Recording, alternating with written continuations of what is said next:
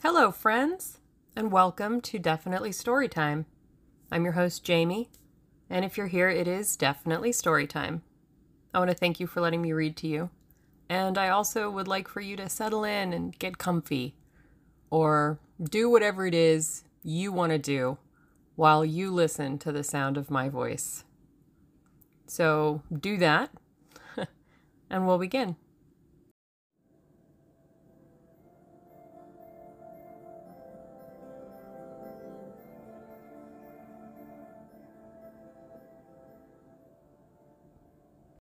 We are reading The Picture of Dorian Gray by Oscar Wilde.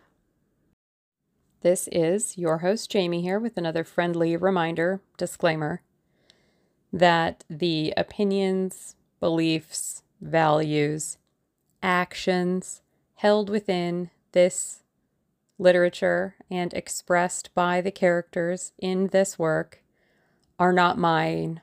They are not my own. I do not agree with these things. I am not attempting to promote misogyny, anti-Semitism, racism, or any of the other reprehensible acts and beliefs by these characters.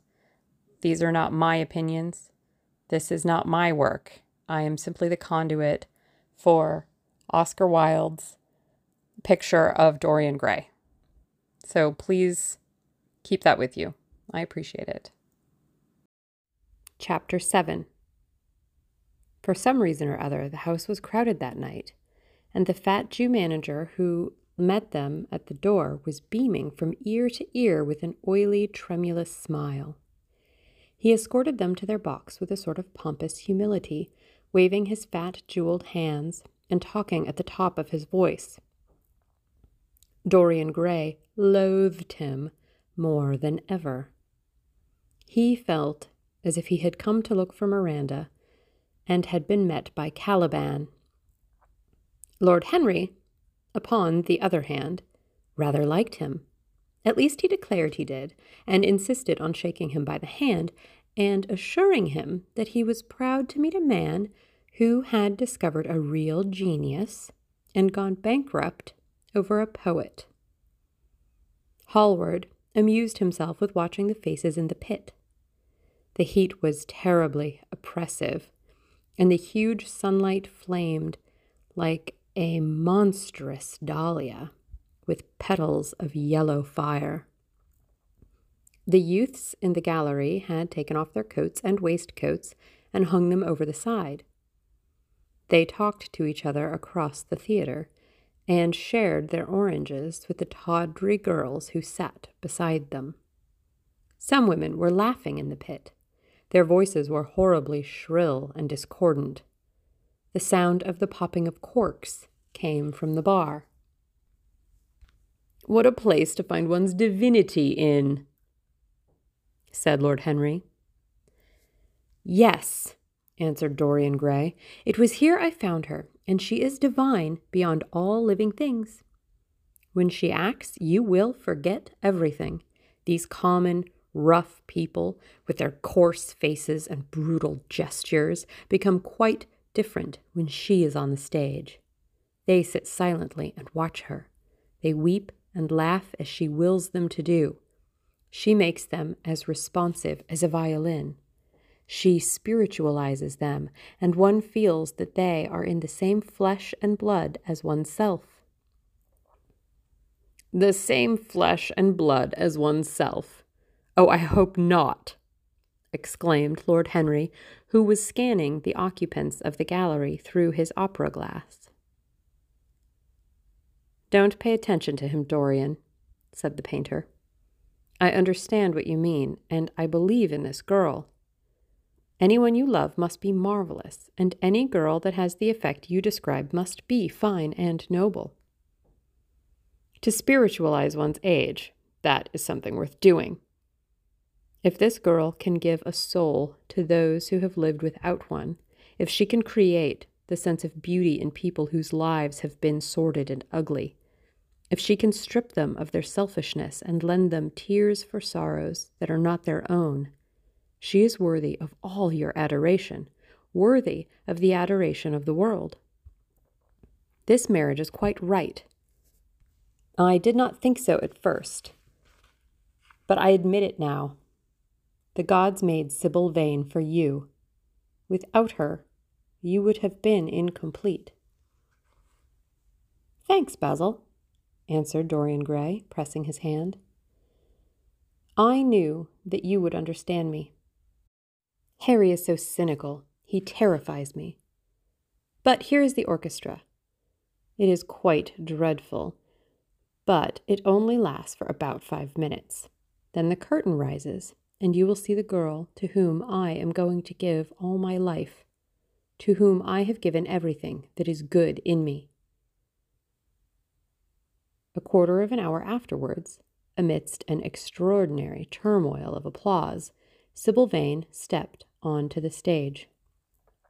Yes, she was certainly lovely to look at, one of the loveliest creatures, Lord Henry thought, that he had ever seen.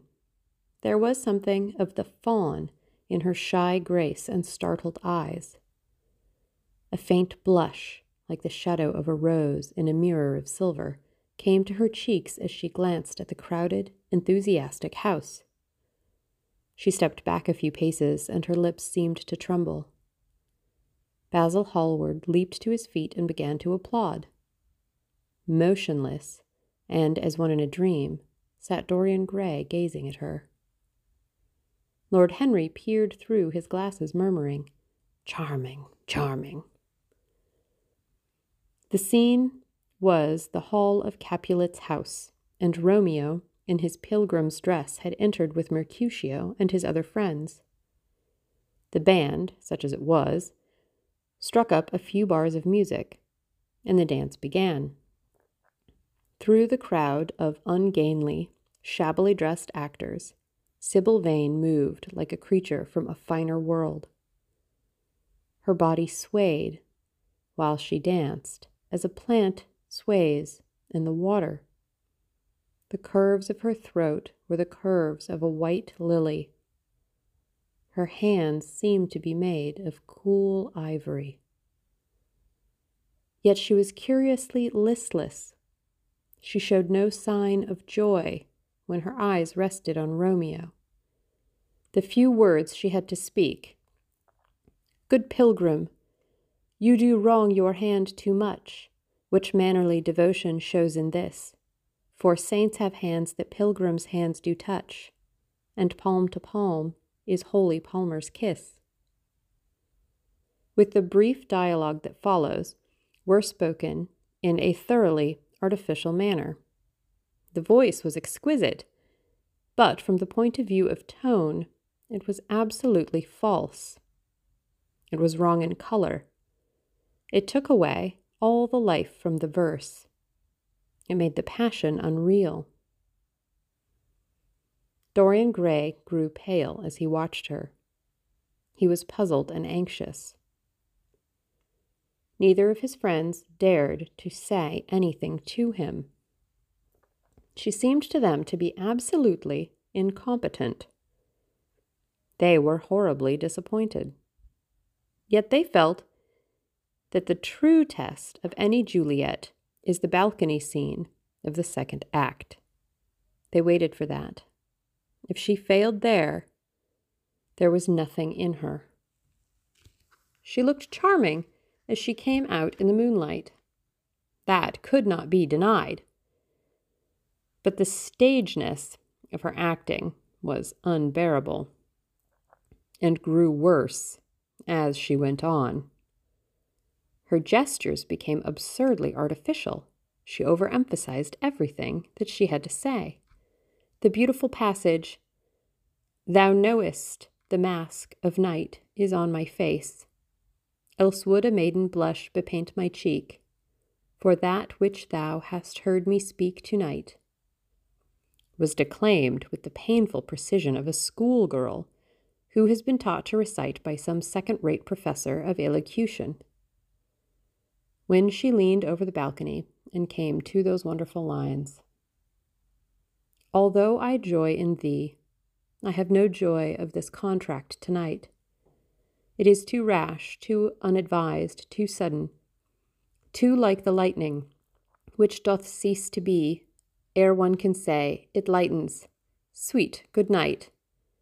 This bud of love by summer's ripening breath may prove a beauteous flower when next we meet. She spoke the words as though they conveyed no meaning to her. It was not nervousness.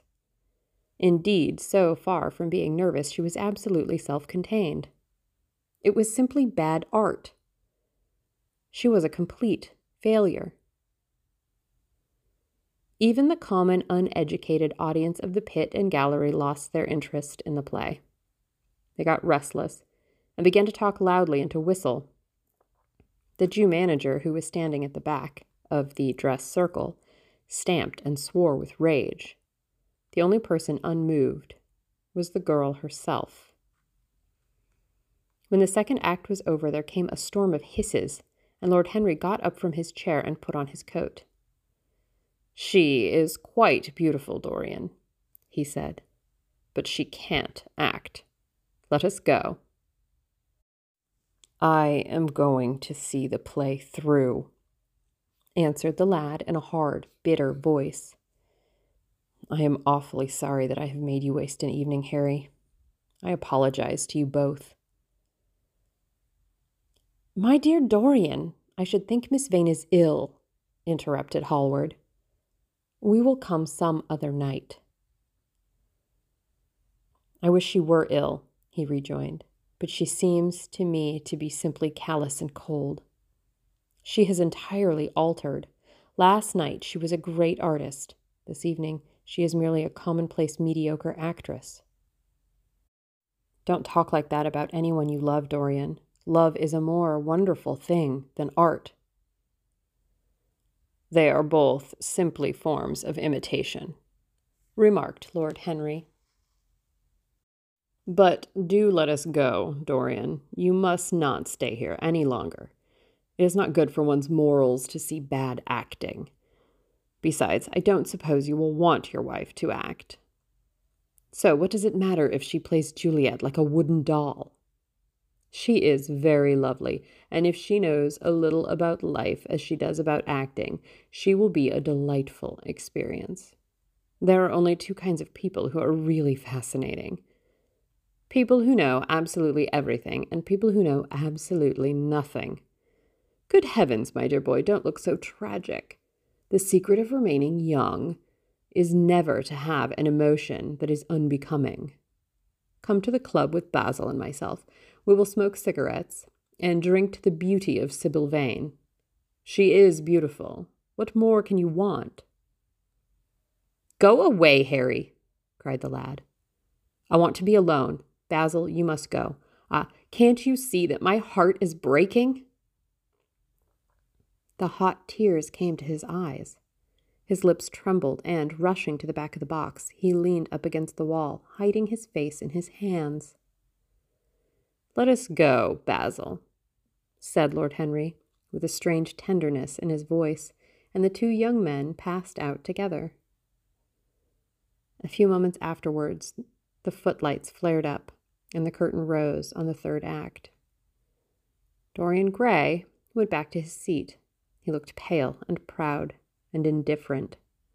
The play dragged on and seemed interminable. Half of the audience went out, tramping in heavy boots and laughing. The whole thing was a fiasco. The last act was played to almost empty benches. The curtain went down on a titter and some groans.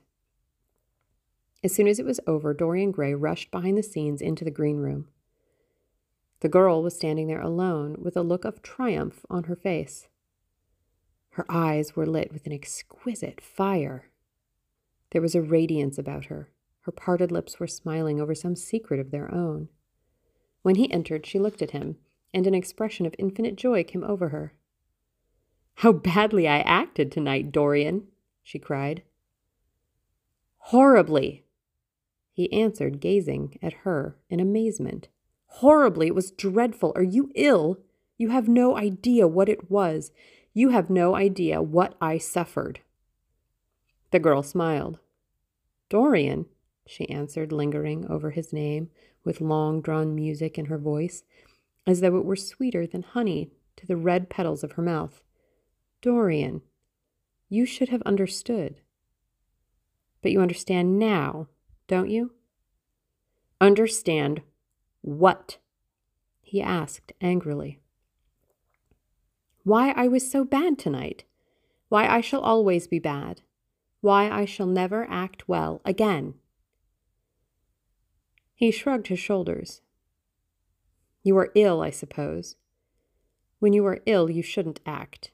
You make yourself ridiculous. My friends were bored. I was bored. She seemed not to listen to him. She was transfigured with joy. An ecstasy of happiness dominated her. Dorian, Dorian, she cried. Before I knew you, acting was the one reality of my life. It was only in the theater that I lived.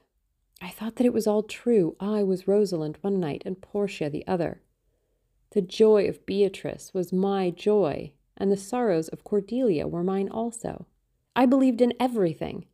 The common people who acted with me seemed to me to be godlike. The painted scenes were my world. I knew nothing but shadows, and I thought them real. You came, oh, my beautiful love, and you freed my soul from prison. You taught me what reality really is. Tonight, for the first time in my life, I saw through the hollowness, the sham, the silliness of the empty pageant in which I had always played. Tonight, for the first time, I became conscious that the Romeo was hideous and old and painted, that the moonlight in the orchard was false, that the scenery was vulgar, and that the words I had to speak were unreal, were not my words, were not what I wanted to say. You had brought me something higher, something of which all art is but a reflection. You had made me understand what love really is. My love, Prince Charming, Prince of Life. I have grown sick of shadows. You are more to me than all art can ever be. What have I to do with the puppets of a play? When I came on tonight, I could not understand how it was that everything had gone from me. I thought that I was going to be wonderful. I found that I could do nothing. Suddenly it dawned on my soul what it all meant. The knowledge was exquisite to me. I heard them hissing, and I smiled. What could they know of love such as ours? Take me away, Dorian, take me away with you, where we can be quite alone. I hate the stage. I might mimic a passion that I do not feel, but I cannot mimic one that burns me like fire. Oh, Dorian, Dorian, you understand now what it signifies? Even if I could do it, it would be profanation for me to play at being in love. You have made me see that. He flung himself down on the sofa and turned away his face. You have killed my love, he muttered. She looked at him in wonder and laughed. He made no answer. She came across to him and with her little fingers stroked his hair. She knelt down and pressed his hands to her lips. He drew them away, and a shudder ran through him. Then he leaped up and went to the door. Yes, he cried, you have killed my love. You used to stir my imagination. Now you don't even stir my curiosity. You simply produce no effect. I loved you because you were marvelous, because you had genius and intellect, because you realized the dreams of great poets and gave shape and substance to the shadows of art. You have thrown it all away. You are shallow and stupid. My God, how mad I was to love you. What a fool I have been. You are nothing to me now. I will never see you again. I will never think of you. I will never mention your name. You don't know what you were to me once. Why, once, oh, I can't bear to think of it. I wish I had never laid eyes upon you. You have spoiled the romance of my life. How little you can know of love if you say it mars your art. Without your art, you are nothing. I would have made you famous, splendid, magnificent. The world would have worshipped you, and you would have borne my name.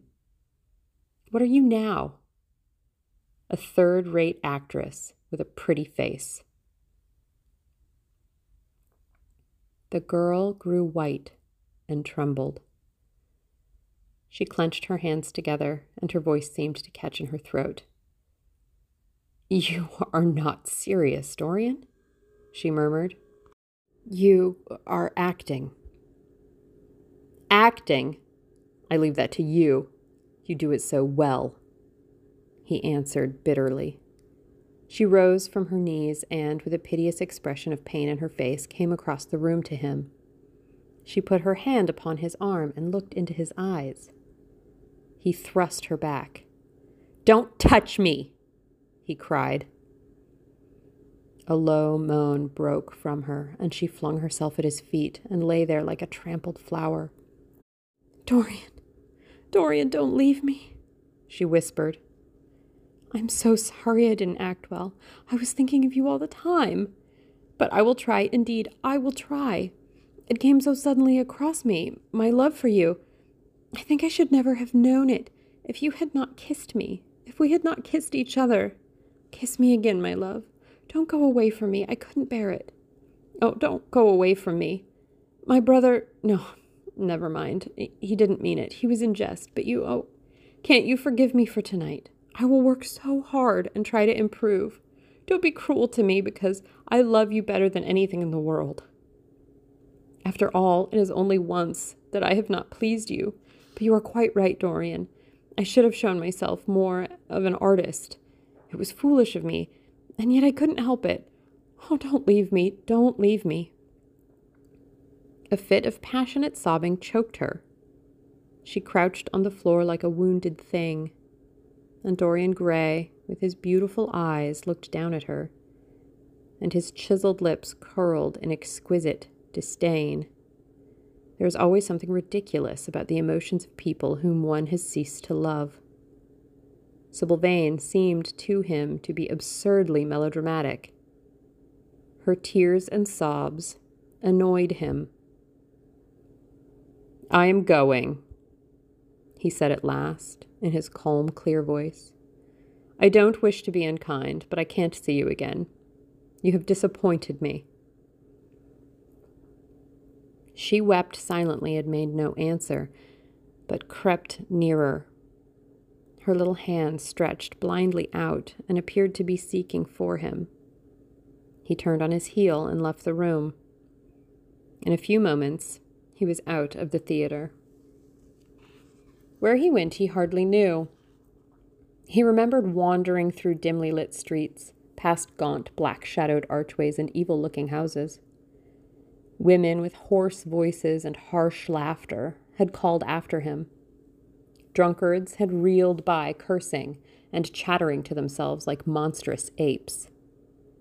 He had seen grotesque children huddled upon doorsteps and heard shrieks and oaths from gloomy courts. As the dawn was just breaking, he found himself close to Covent Garden. The darkness lifted, and, flushed with faint fires, the sky hollowed itself into a perfect pearl. Huge carts filled with nodding lilies rumbled slowly down the polished empty street. The air was heavy with the perfume of the flowers, and their beauty seemed to bring him an anodyne for his pain. He followed into the market and watched the men unloading their wagons. A white-smocked carter offered him some cherries. He thanked him, wondered why he refused to accept any money for them, and began to eat them listlessly. They had been plucked at midnight, and the coldness of the moon had entered into them. A long line of boys carrying crates of striped tulips and of yellow and red roses defiled in front of him, threading their way through the huge jade-green piles of vegetables. Under the portico, with its gray sun-bleached pillars, loitered a troop of draggled, bare-headed girls, waiting for the auction to be over. Others crowded round the swinging doors of the coffee house in the piazza. The heavy cart horses slipped and stamped upon the rough stones, shaking their bells and trappings. Some of the drivers were lying asleep on a pile of sacks. Iris-necked and pink-footed, the pigeons ran about picking up seeds. After a little while, he hailed a hansom and drove home. For a few moments he loitered upon the doorstep, looking round at the silent square with its blank, closed-shuttered windows and its staring blinds. The sky was pure opal now, and the roofs of the houses glistened like silver against it. From some chimney opposite, a thin wreath of smoke was rising. It curled, a violet riband, through the nacre-colored air. In the huge gilt Venetian lantern, spoil of some doge's barge, that hung from the ceiling of the great oak-paneled hall of entrance, lights were still burning from 3 flickering jets. Thin blue petals of flame they seemed, rimmed with white fire. He turned them out, and, having thrown his hat and cape on the table, passed through the library toward the door of his bedroom, a large octagonal chamber on the ground floor that, in his new-born feeling for luxury, he had just had decorated for himself and hung with some Renaissance tapestries that had been discovered stored in a disused attic at Selby Royal. As he was turning the handle of the door, his eye fell upon the portrait Basil Hallward had painted of him. He started back as if in surprise. Then he went into his own room, looking somewhat puzzled. After he had taken the buttonhole out of his coat, he seemed to hesitate. Finally he came back, went over to the picture and examined it. In the dim, arrested light that struggled through the cream-colored silk blinds, the face appeared to him to be a little changed. The expression looked different. One would have said that there was a touch of cruelty in the mouth. It was certainly strange. He turned round and, walking to the windows, drew up the blind. The bright dawn flooded the room and swept the fantastic shadows into dusky corners, where they lay shuddering. But the strange expression that he had noticed in the face of the portrait seemed to linger there, to be more intensified even. The quivering, ardent sunlight showed him the lines of cruelty round the mouth as clearly as if he had been looking into a mirror after he had done some dreadful thing. He winced and, taking up from the table an oval glass framed in ivory cupids, one of Lord Henry's many presents to him, glanced hurriedly into its polished depths. No line like that warped his red lips. What did it mean? He rubbed his eyes and came close to the picture and examined it again. There were no signs of any change when he looked into the actual painting, and yet there was no doubt that the whole expression had altered. It was not a mere fancy of his own. The thing was horribly apparent. He threw himself into a chair and began to think. Suddenly there flashed across his mind what he had said in Basil Hallward's studio, the day the picture had been finished. Yes, he remembered it perfectly. He had uttered a mad wish that he himself might remain young, and the portrait grow old, that his own beauty might be untarnished, and the face on the canvas bear the burden of his passions and his sins, that the painted image might be seared with the lines of suffering and thought, and that he might keep all the delicate bloom and loveliness of his then just conscious boyhood. Surely his wish had not been fulfilled. Such things were impossible. It seemed monstrous even to think of them, And yet, there was the picture before him, with the touch of cruelty in the mouth. Cruelty. Had he been cruel? It was the girl's fault, not his. He had dreamed of her as a great artist, had given his love to her because he had thought her great. Then she had disappointed him. She had been shallow and unworthy. And, yet, a feeling of infinite regret came over him as he thought of her lying at his feet sobbing like a little child. He remembered with what callousness he had watched her. Why had he been made like that? Why had such a soul been given to him? But he had suffered also. During the 3 terrible hours that the play had lasted, he had lived centuries of pain, eon upon eon of torture. His life was well worth hers. She had married him for a moment, if he had wounded her for an age. Besides, women were better suited to bear sorrow than men. They lived on their emotions. They only thought of their emotions. When they took lovers, it was merely to have someone with whom they could have scenes. Lord Henry had told him that, and Lord Henry knew what women were. Why should he trouble about Sybil Vane? She was nothing to him now. But the picture, what was he to say of that? It held the secret of his life and told his story. It had taught him to love his own beauty. Would it teach him to loathe his own soul? Would he ever look at it again? No, it was merely an illusion wrought on the troubled senses.